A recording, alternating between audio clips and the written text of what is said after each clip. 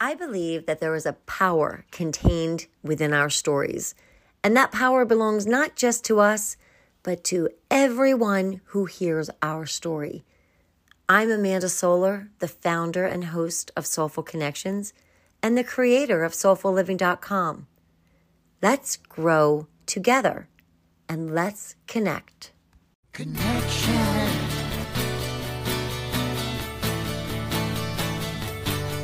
Let's talk about connection.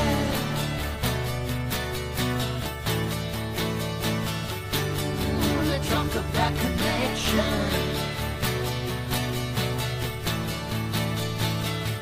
Let's talk about it.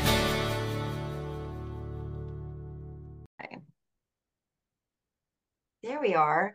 So I'm excited because I'm here with Bill Bentrum, and I have known Bill Bentrum as a leading entrepreneur, the owner of Buckingham Computers. So when I think of you, Bill, I think of, a computer person. I also can't help but think of you as a very family-oriented fellow.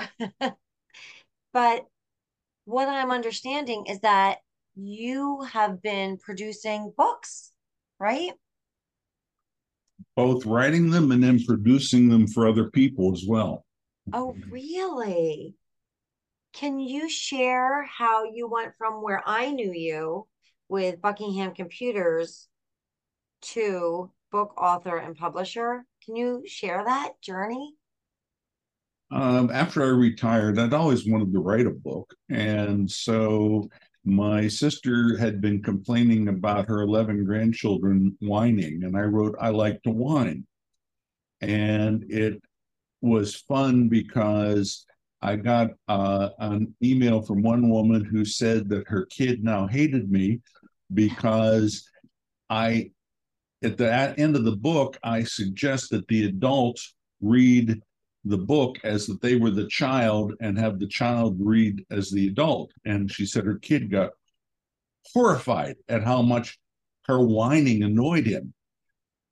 And so I thought, well, that was fun. And then I wrote Mommy's Black Eye, which is on domestic violence. And Wow.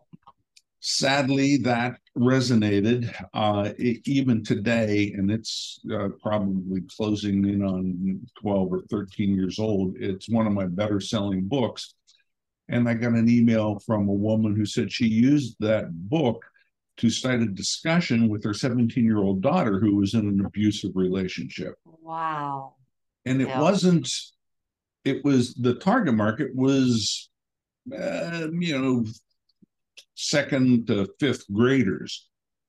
And here she was using it with a 17-year-old. So that kind of inspired me. And so then you just do things like at our place in Florida, I met a 12-year-old boy who had just gotten an insulin pump. And he was just frustrated because his friends didn't know what diabetes was. They didn't have any idea what diabetes was, let alone why he was wearing this thing. And Jay, it's called Jack's Diabetes, and Jay is now 21 or 22 years old, is dealing fine with his diabetes. But he told me that the book really helped, and he showed the book to his friends too. And his grandfather, his grandfather became one of my biggest fans because he said, I can't believe how much that book helped Jay. So, that's how most of the books come that way, from somebody that I've met or something. Playing bridge one night, a woman said, do you have anything in divorce? And I said, I don't. And she said, we really could use something. And so I wrote Mom and Dad Are Splitting. And it's about two girls who are, the younger one is convinced that it's their fault. And the older one is just angry. And it tries to help kids see that divorce isn't their fault. So all the books kind of, you just run into people and they say, you need to do this. At my dermatologist, she poked me and she said, do you know that 50% of the kids who are diagnosed with psoriasis are diagnosed depressed? I said, I know that. And so she poked me again and she said, you need to write a book on that. So like Jack's diabetes and the book on psoriasis, I conferred with people in the field. I always like to make sure that I'm not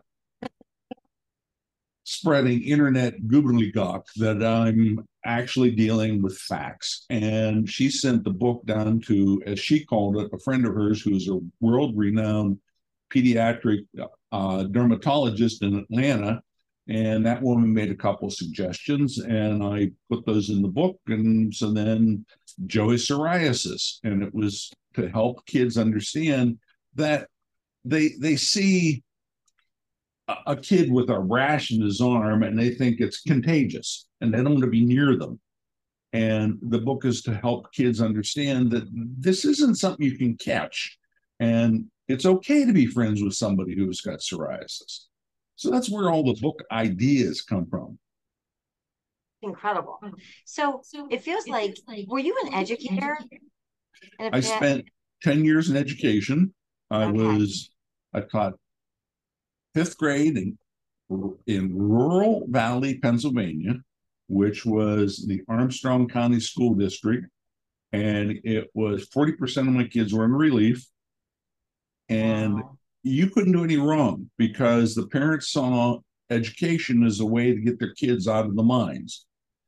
And I still keep contact. I've got, just this week, I had contact with one of my absolute favorite fifth graders, who is now a grandmother and really blows my mind. And there I came to Central Bucks and talk about cultural shock, where kids are driving BMWs to school from where kids have to get their meals at school.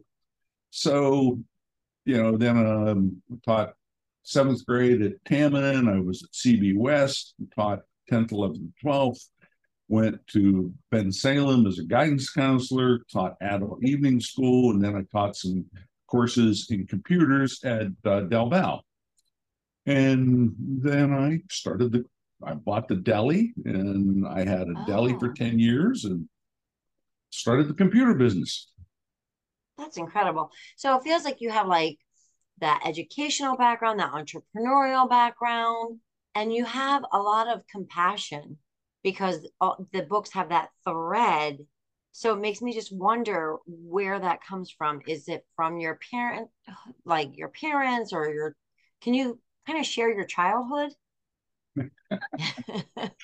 Where did it all begin, Bill? I had my first business. I was probably about 8 years old. I bought a bucket, a squeegee, and I washed the storefront windows. And I can't imagine I did a decent job, but they were willing to pay me to get it was a steel town. So you could wash the windows once a day and they'd still be dirty. And I had a news route. My first story was written on a typewriter that I won by selling the most magazines in a magazine campaign when I was probably seventh grade. So I give my parents credit in that the work ethic. I've never been afraid of work. And I've understood from the get-go, after working in the steel mill, I've understood you have to work hard to make a living. And I think I taught both my boys that because they're both successful. So growing up in that environment, my dad was a prolific reader. My dad was brilliant and uneducated. His dad died when he was 13, and he struggled to finish high school, not because he was incompetent, but because he was trying to put food on the table for his mother and his brother and his two sisters. So he was a prolific reader, and he introduced me to the library. And in sixth grade, I was the only elementary school kid to have an adult library card because I had read everything in the children's section. Yeah. And I credit my dad with turning me on to a love of books. Maybe even a smidge of an obsession on books. Yeah. When we downsized, I gave away 2,000 books, Wow. and I just kept 1,000 in my to be read pile. And I review books for my blog. I've got two Oh, different blogs, and I review books, and so publishers are always sending me books. So that the influence that my dad gave me on my books. My mother gave me a love of pie. Uh, my that's a good dad gave love. me a love of books. So, well, first of all, books. What you'll have to give me the blog, how I get to that blog, but is there a specific type of book? Do you like all types of books? Um, I've told the publicist pretty much anything but romance, Right. which is kind of amusing because in my novel Kiku's Quest, she she's a street urchin, and she falls for a sophisticated spaceman, and they end up, according to their 2,500 telepathic dog, uh, that someday they're going to have puppies. So Yeah. I So put you've written a romance in my book, romance. but I don't like reading it. Yes. So what books have made an impact on you when you think about books that have really kind of shaped you? Do any come to mind? Uh, in spite of the bad press that Stranger in Strange Land got when that idiot Manson claimed that he got ideas from it, Oh, I see. Heinlein's books made me think uh, Hmm. and wonder about how we live. He wasn't just science fiction, he was sociological. He made you question relationships and family values, and he made me ponder things. But Heinlein and Asimov, uh, and of course Tolkien. I mean, the fantasy. Um, Yeah. there was a thing on Facebook, something about what book has impacted you, and Glory Road is probably the one of the few fantasies that Robert Heinlein wrote, and it's one of the few books I've read probably 3, maybe 4 times, because every time it's entertaining, but it makes me think about something. Yeah. Yeah. Um, Going back to the fact that you taught in such different environments, I'm just hopping back to that because it popped. Is there a thread? Like there are different cars. I mean, I don't even know if kids were driving cars where you originally taught. And here you come and they're driving BMWs. And is there something that is kind of universal, even with those diverse backgrounds that you found when you educated young people? Kids want to be seen, and they frequently feel invisible. And I saw that in rural Valley, and I saw that in Bensalem, and I saw that in Tamarin. And the real bright kids are frequently seen. The middle and lower kids, they often feel invisible. They feel that nobody sees them. And a lot of times the bad kids, the ones that are in trouble, are trying to be seen. They want Yeah. somebody to know they exist. And that thread went through the kids. At Bensalem, I would go out in the halls and look for kids who looked down, that looked depressed. I would look, actively try and find the kids who didn't make eye contact, who were assertively aggressive, and talk to them. And like I had one girl that she would come into my office and she just putz. She'd putz around, she'd clean, she'd never talk to me, but she'd leave me notes. And her home background was not great. And it took 2 years of her coming into my office before she finally talked to me. And and her nickname was Mitch. And she was, just a step different than the other kids. I mean, she didn't dress in traditional girls' clothes, but she was definitely a girl. And she was a little out of step with her peers. But she would leave me. I mean, I still have them. I have poems that she wrote me. Wow. And, the kid took 3 years. I mean, the third year, she opened up and started talking to me about what her life was like. And that was the kind of thing that made education so awesome, to be able to see kids blossom. We need a bunch of you in the schools, Bill. So back to that compassion that you have, is that from reading where you could imagine other people's lives? Is it rooted in the way your parents raised you? Where where does that stem from? That compassion that you seem to have in spades. I even in, I mean, I can remember in keeping in mind the time period. This is the 50s. I got into a lot of fights, and most of the time was because I was defending somebody else. And Johnny Miller, if you hear this, I'm sorry, but Johnny Miller was a little tiny guy, and consequently, he was the butt of a lot of ill humor, and people picked on him. And I know 3 separate occasions I got into a fight because I got in the face of the person who was picking on Johnny.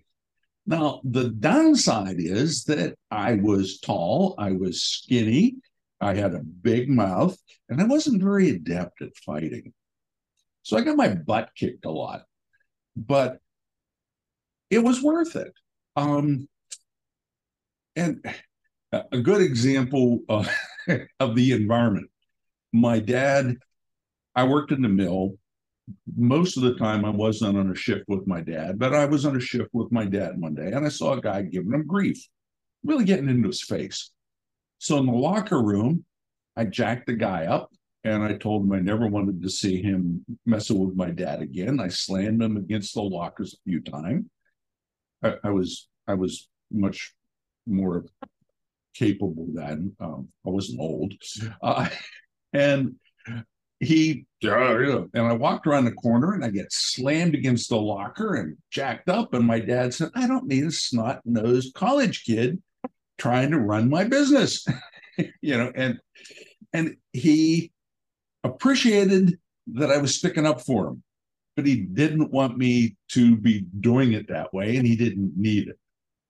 So the growing up that way and feeling that you should take care of people who might not be able to take care of themselves.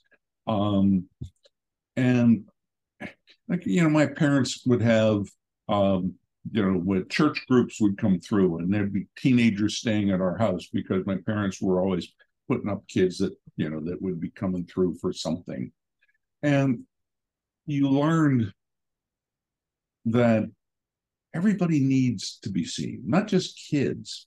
And even though with COVID, it's like not something you should be doing, but I send a lot of virtual hugs because people need contact.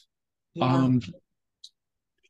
And going back, my first year in education, my first review, my principal said, I love what you're doing. You're really great with the kids. The only problem I see is you haven't paddled anybody yet.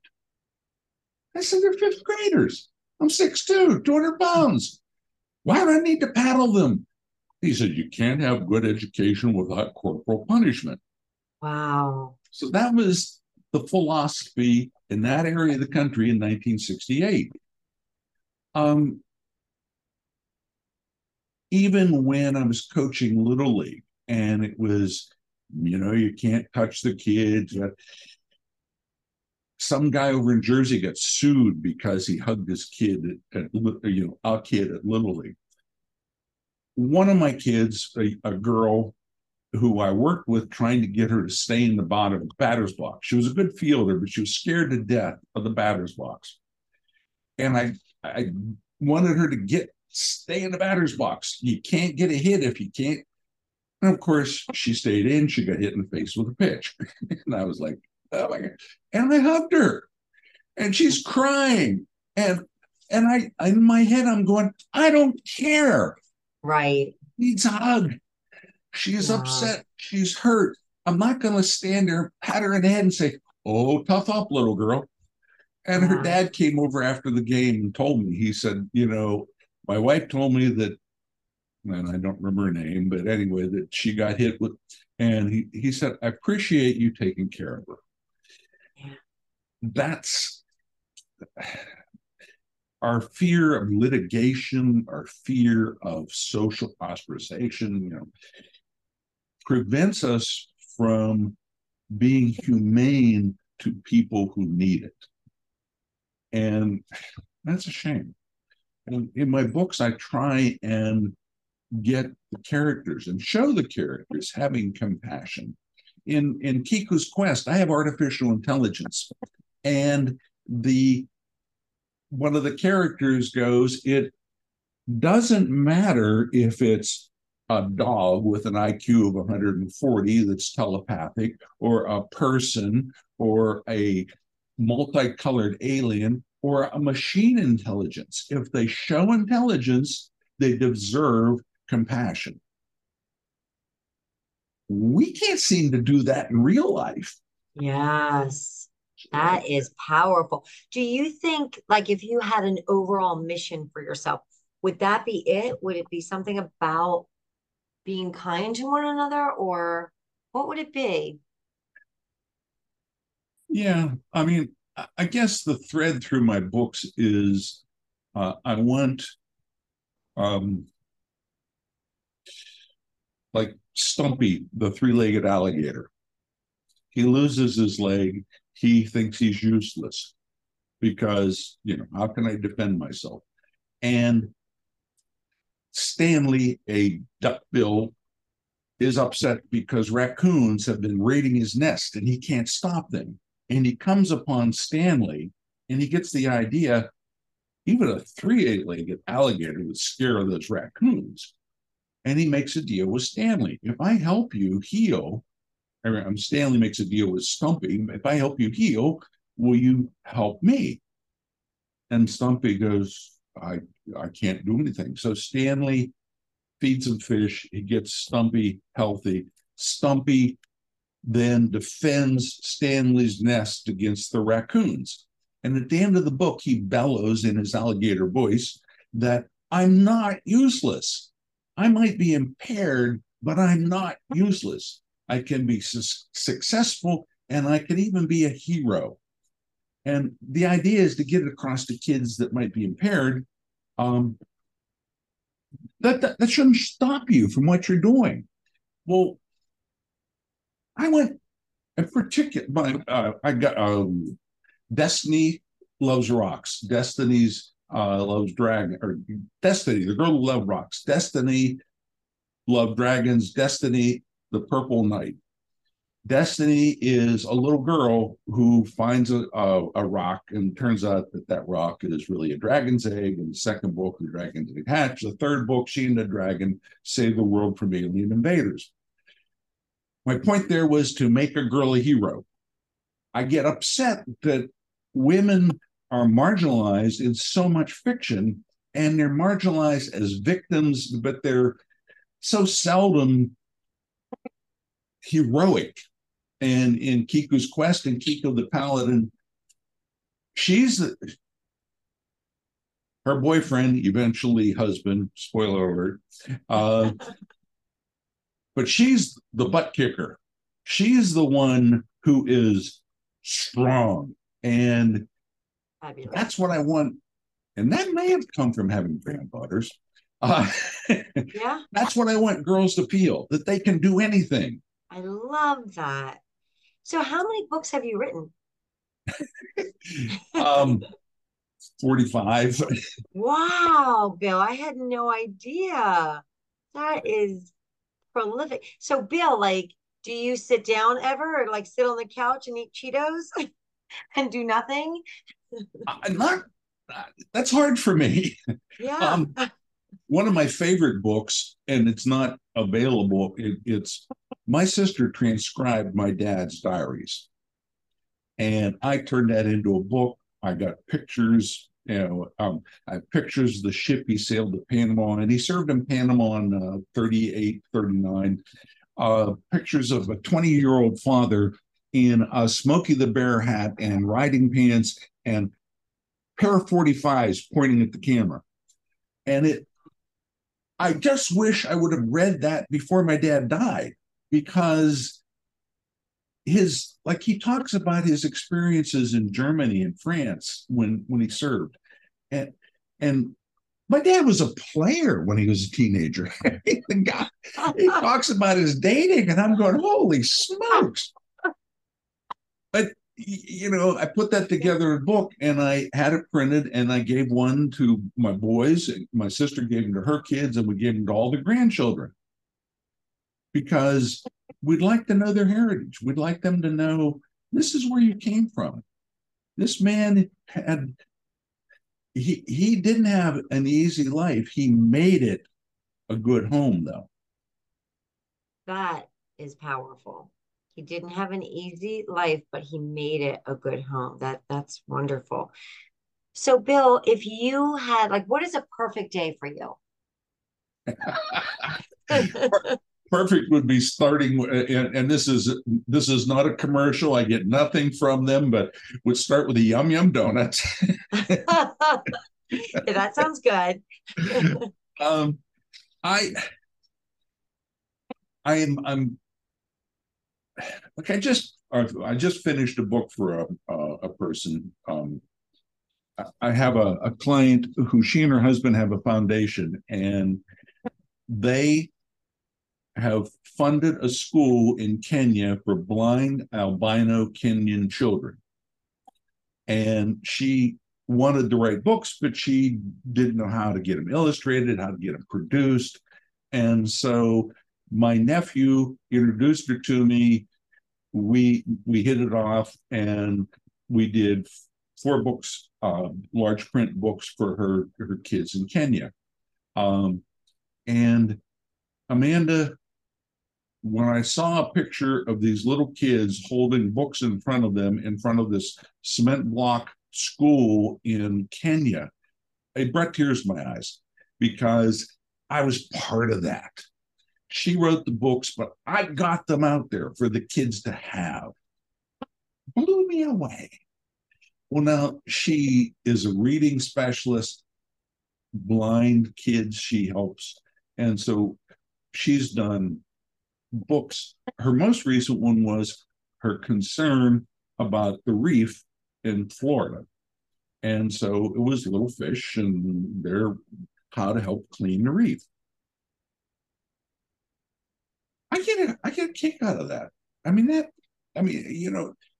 to get up and do something that makes something happen.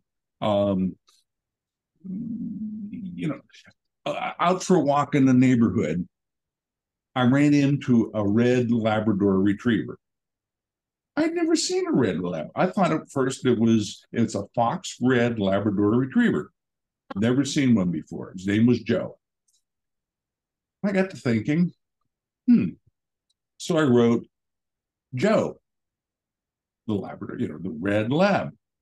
And Joe's wondering, gee, am I as good as the yellow and black and the chocolate labs? And throughout the book, he's concerned because he's different. And at the end of the book, he realizes it doesn't matter what color you are, it's your behavior that should define you. So I addressed racism without ever mentioning race or people, so that hopefully these people that want to censor books will not be offended, but it will get across to the kids that it's okay to be different. And you're just as good as any other kid. that's what floats my boat. That's what gets me up in the morning. Wow. I'm religious. I'm not church going. I was, but I'm not. But I pray every night to make a difference. That's my prayer. I want to make a difference to somebody, make something better. And that's what I want to do every day. If it's just telling the girl at the eye doctor yesterday that her personality would be better suited for somebody 8 feet tall. I said, because your personality is so big, you should be a giant. And, she was appreciative of that, but she deserved it. She was awesome. And you think it's so easy to make people feel better. And yet, you see so much rudeness, and you see people not caring about other people's feelings. I You get know it. what? That's incredible. That is an inspiration. So a combination of a yum yum donut and changing the world makes a perfect day. A little bit of, and I'm aware. My goal for my book is to impact one kid. If one kid feels better about himself because he read my book, I'm happy. Now, Phenomenal. the weird thing is when I get my royalty reports, I can't see where, but I can see nationwide, but I can't. And like Jack's Diabetes sells in Japan. I don't know why. It's in English. I had Mommy's Black Eye translated in Spanish for the Latin American community, but I unknowingly had it I had translated by a woman in Madrid who was the sister of one of my son's old girlfriends. And she did it in Castilian, which is the business Spanish in Spain. And is not Latin American Spanish. So I thought, well, there's $400 down the drain. And the book sells in Spain, which was not my goal. My goal was Latin American community. So I get those royalty reports and I go, what? It's fascinating the way, the world is your stage. August, somebody bought 600 copies of Short or Tall Doesn't Matter at All. Short or Tall Doesn't Matter at All was about Rachel, who was in my son's neighborhood. And she was the shortest girl in 5th grade.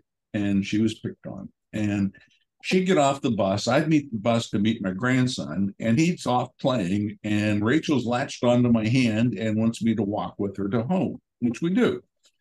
And so I wrote it and printed it onto my computer and gave it to her. And her mother called me that night and said, you got to make this a book. She said, I can't believe the impact this is having on Rachel. And Rachel is graduating this year from Smith and is planning on medical school. And she's still tiny, but she's a powerhouse. I mean, and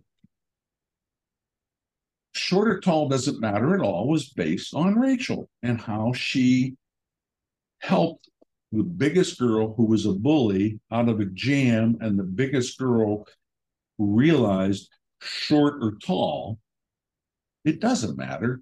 You can be a good person either way. And who bought 600 copies? How interesting. That makes me crazy because I'd like to know, but I just get 600 copies were sold. Yes. Why? I mean, I'd love to know that. Yeah, that's exciting. And I'm thinking we all need to read your books, Bill, all of us.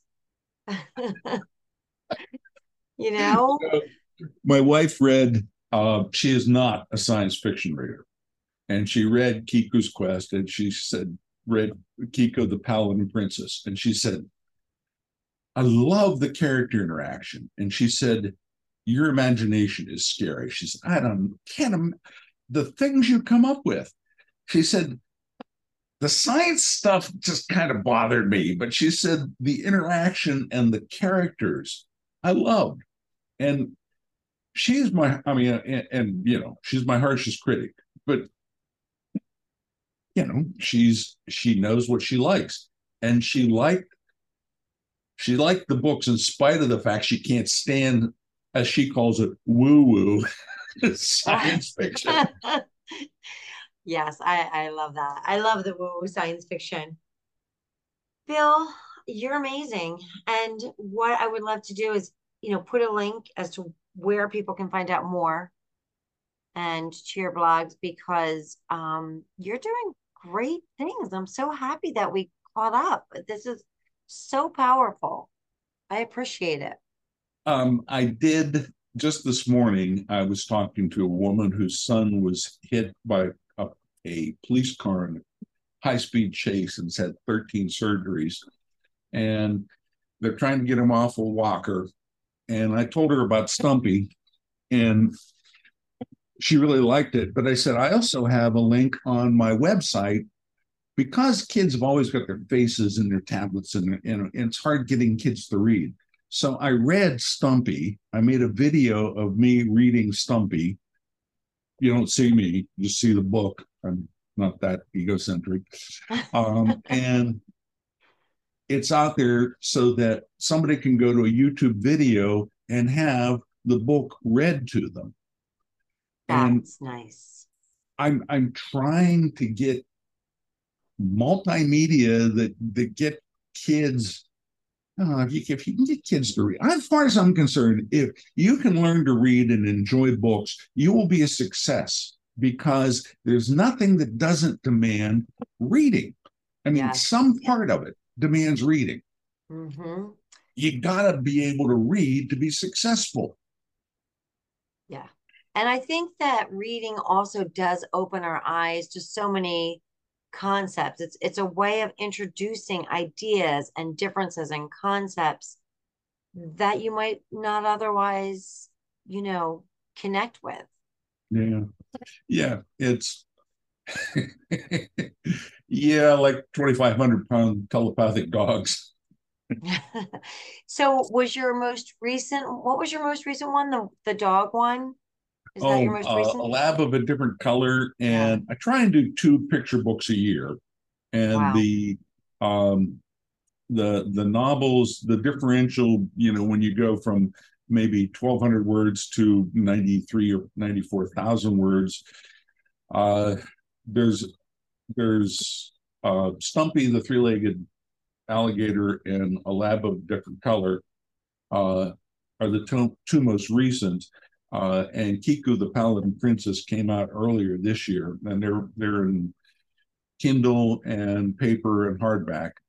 And I've got a third Kiku book, which will finish up that series. And then I've got a murder mystery, which will not be for kids, that I'm sure I won't live long enough to do all the things that are in my head because there's so many things that I want to write about.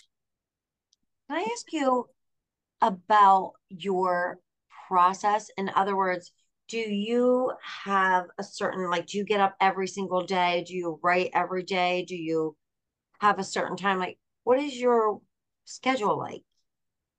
When I'm writing something, usually like the picture books, I'll write in a week. I mean, I don't play golf. I just sit down and I get them done. I want them done. And then I've got an illustrator in Bosnia who is in tune with me. I can send her my book and she sees what I wrote. And Danny she's a good illustrator, but the connection we've made makes it so much easier. On this last book that I did on the reef, I had to use I used an illustration company in India, and it was kind of a nightmare because With Danny, I'm used to, I get it back, tweak this, tweak that, it's done. This was, diagrams and sketches and no, do it this way. And Wow, so yes. the novels, I would try and write every day. And that's the key. When I talk to people and they say, I'd really like to write a book, I said, do it. Don't talk about it. Don't dream about it. Sit down and do it. Sit down and start writing. If you don't like what you wrote, that's okay. Keep writing until you do. And be willing to spend the money on a good editor, because I rewrote all my books after I found a good editor. I mean, the ones that were out there, I gave her, and she's really good. She said, well, I sent her one, and I'm collecting some short stories for a book, and it's going to be kind of a Halloween book, not kid oriented, and she's read the one story. She said, I didn't know you had a dark side. But the gist of the book is karma, that Ooh. bad people do bad things, and it comes around and bites them in the butt. And I can't help it. I try and put something, I try and put a moral in everything I write. And it's not like I try, it just comes that way. Yeah. The coming to the holiday season, I have one where Santa is accosted by a burglar, and making it even shorter than it is, and the burglar is turned into a reindeer, and one of the reindeer is released, and this was a bad guy before, he served his time, he released that reindeer. This guy now has to serve his time as a reindeer, and it's that's cool. I love it. I love it. I love karma. Yeah. Oh, I love karma too. Yeah. Well, Bill, I appreciate you. I appreciate what you're putting out into the world. It's wonderful. Well, Thank thanks. you for sharing it. And thank you for sharing that advice for writers. I come across people all of the time who say, I want to write a book. And writing would seem to be an important part of writing a book. Well, You know? yeah, it's if you are like, I had a woman who wrote a book. Her husband called me one night and said she's ready to spend $4,000, $5,000, whatever. She's got, with some vanity press company, and she was going to get 50 books. They weren't going to be able to be sold or anything. It was just, and he said, talk to her. And I talked to her, and I tried to explain to her, you can do this or that. Computer. She said, I don't have a computer. I hand wrote this. And so I took her book, and I got it into Word, and I made it into a book, and I formatted it, and I dummied up a cover for them. And they liked the cover, which I kind of was, I'm not an artist, but they liked it, so they used that. But it was her experiences on the family farm while he was serving in Vietnam. And it was his letters to her from Vietnam. So it'd be one chapter her on the farm, and then one chapter him in Vietnam. And one of the chapters, I'm reading it, and she said that she's frustrated. It's his family's farm, and she's like, I'm out here in the middle of nowhere. And she said, God, give me a sign. And the next day, her 6-year-old was run over in the driveway. And it was a heavy snow. The guy that ran over him backed over him because he heard a thump, and the kid only had bruises. And she said that night she was in bed, and a bright light appeared at the bottom of her bed, and a deep voice said, is that enough of a sign? Now, I got goosebumps when I read that. I mean, I I'm just like, got goosebumps with you telling me. I was like, oh my God. And I had more fun putting that book together. Yeah. And I know the I knew them, but now I know them. Yeah. And that's part of the fun too, is putting books together for other people. Um, it cost her $400 for me to make her book, Wow. and it's selling on Amazon. That is Whereas great. $4,000 for somebody that was Yes. scamming her. That's phenomenal, Bill. Wow. I have fun. I really do, Really Amanda. great. I have so much fun. This is I mean, I enjoyed the deli. I loved education. And I enjoyed the computer business. But this is this has got some of the satisfying aspects of education. Um, and I do it when it, I mean, I'll wake up in the middle of the night and I'll come out and I'll write down notes and the next morning I go, don't want to use that idea. Or, whoa, this one's definitely going in the book. I can't turn it off. You're following your purpose. That's really exciting. That's really what you're doing. You're living your purpose. And loving it. Hey, thanks for listening. And thanks to show advisor Roseanne Griffiths, to the talented Bill Aronson, who wrote, produced, and performed the Soulful Connections theme song. Thank you to my friends and family who give me super feedback each show. And I would love to hear feedback and thoughts from you. You can do that by sending an email to soulfullife@gmail.com. That's S like solar, OLFULLIFE@gmail.com. Thanks for connecting.